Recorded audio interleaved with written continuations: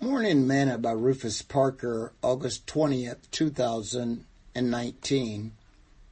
Grace. For we have not an high priest which cannot be touched with the feeling of our infirmities, but was in all points tempted like as we are, yet without sin. Let us therefore come boldly to the throne of grace, that we may obtain mercy and find grace to help in time of need. Hebrews chapter 4, verse 15 through 16. Today's morsel.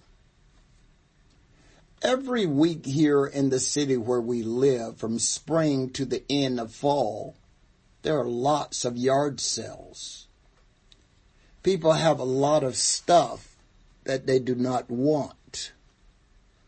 But I've never seen a yard sale offering free mercy or grace. How much grace do you have?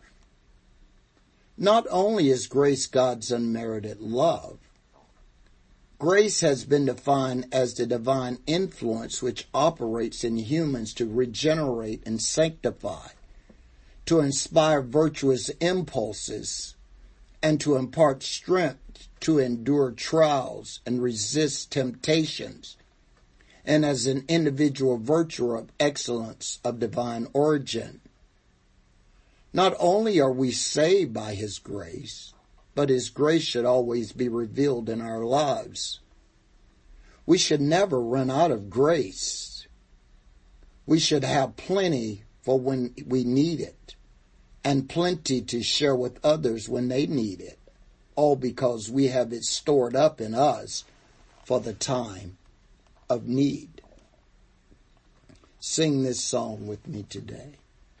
Grace, grace, God's grace, grace that will pardon and cleanse within.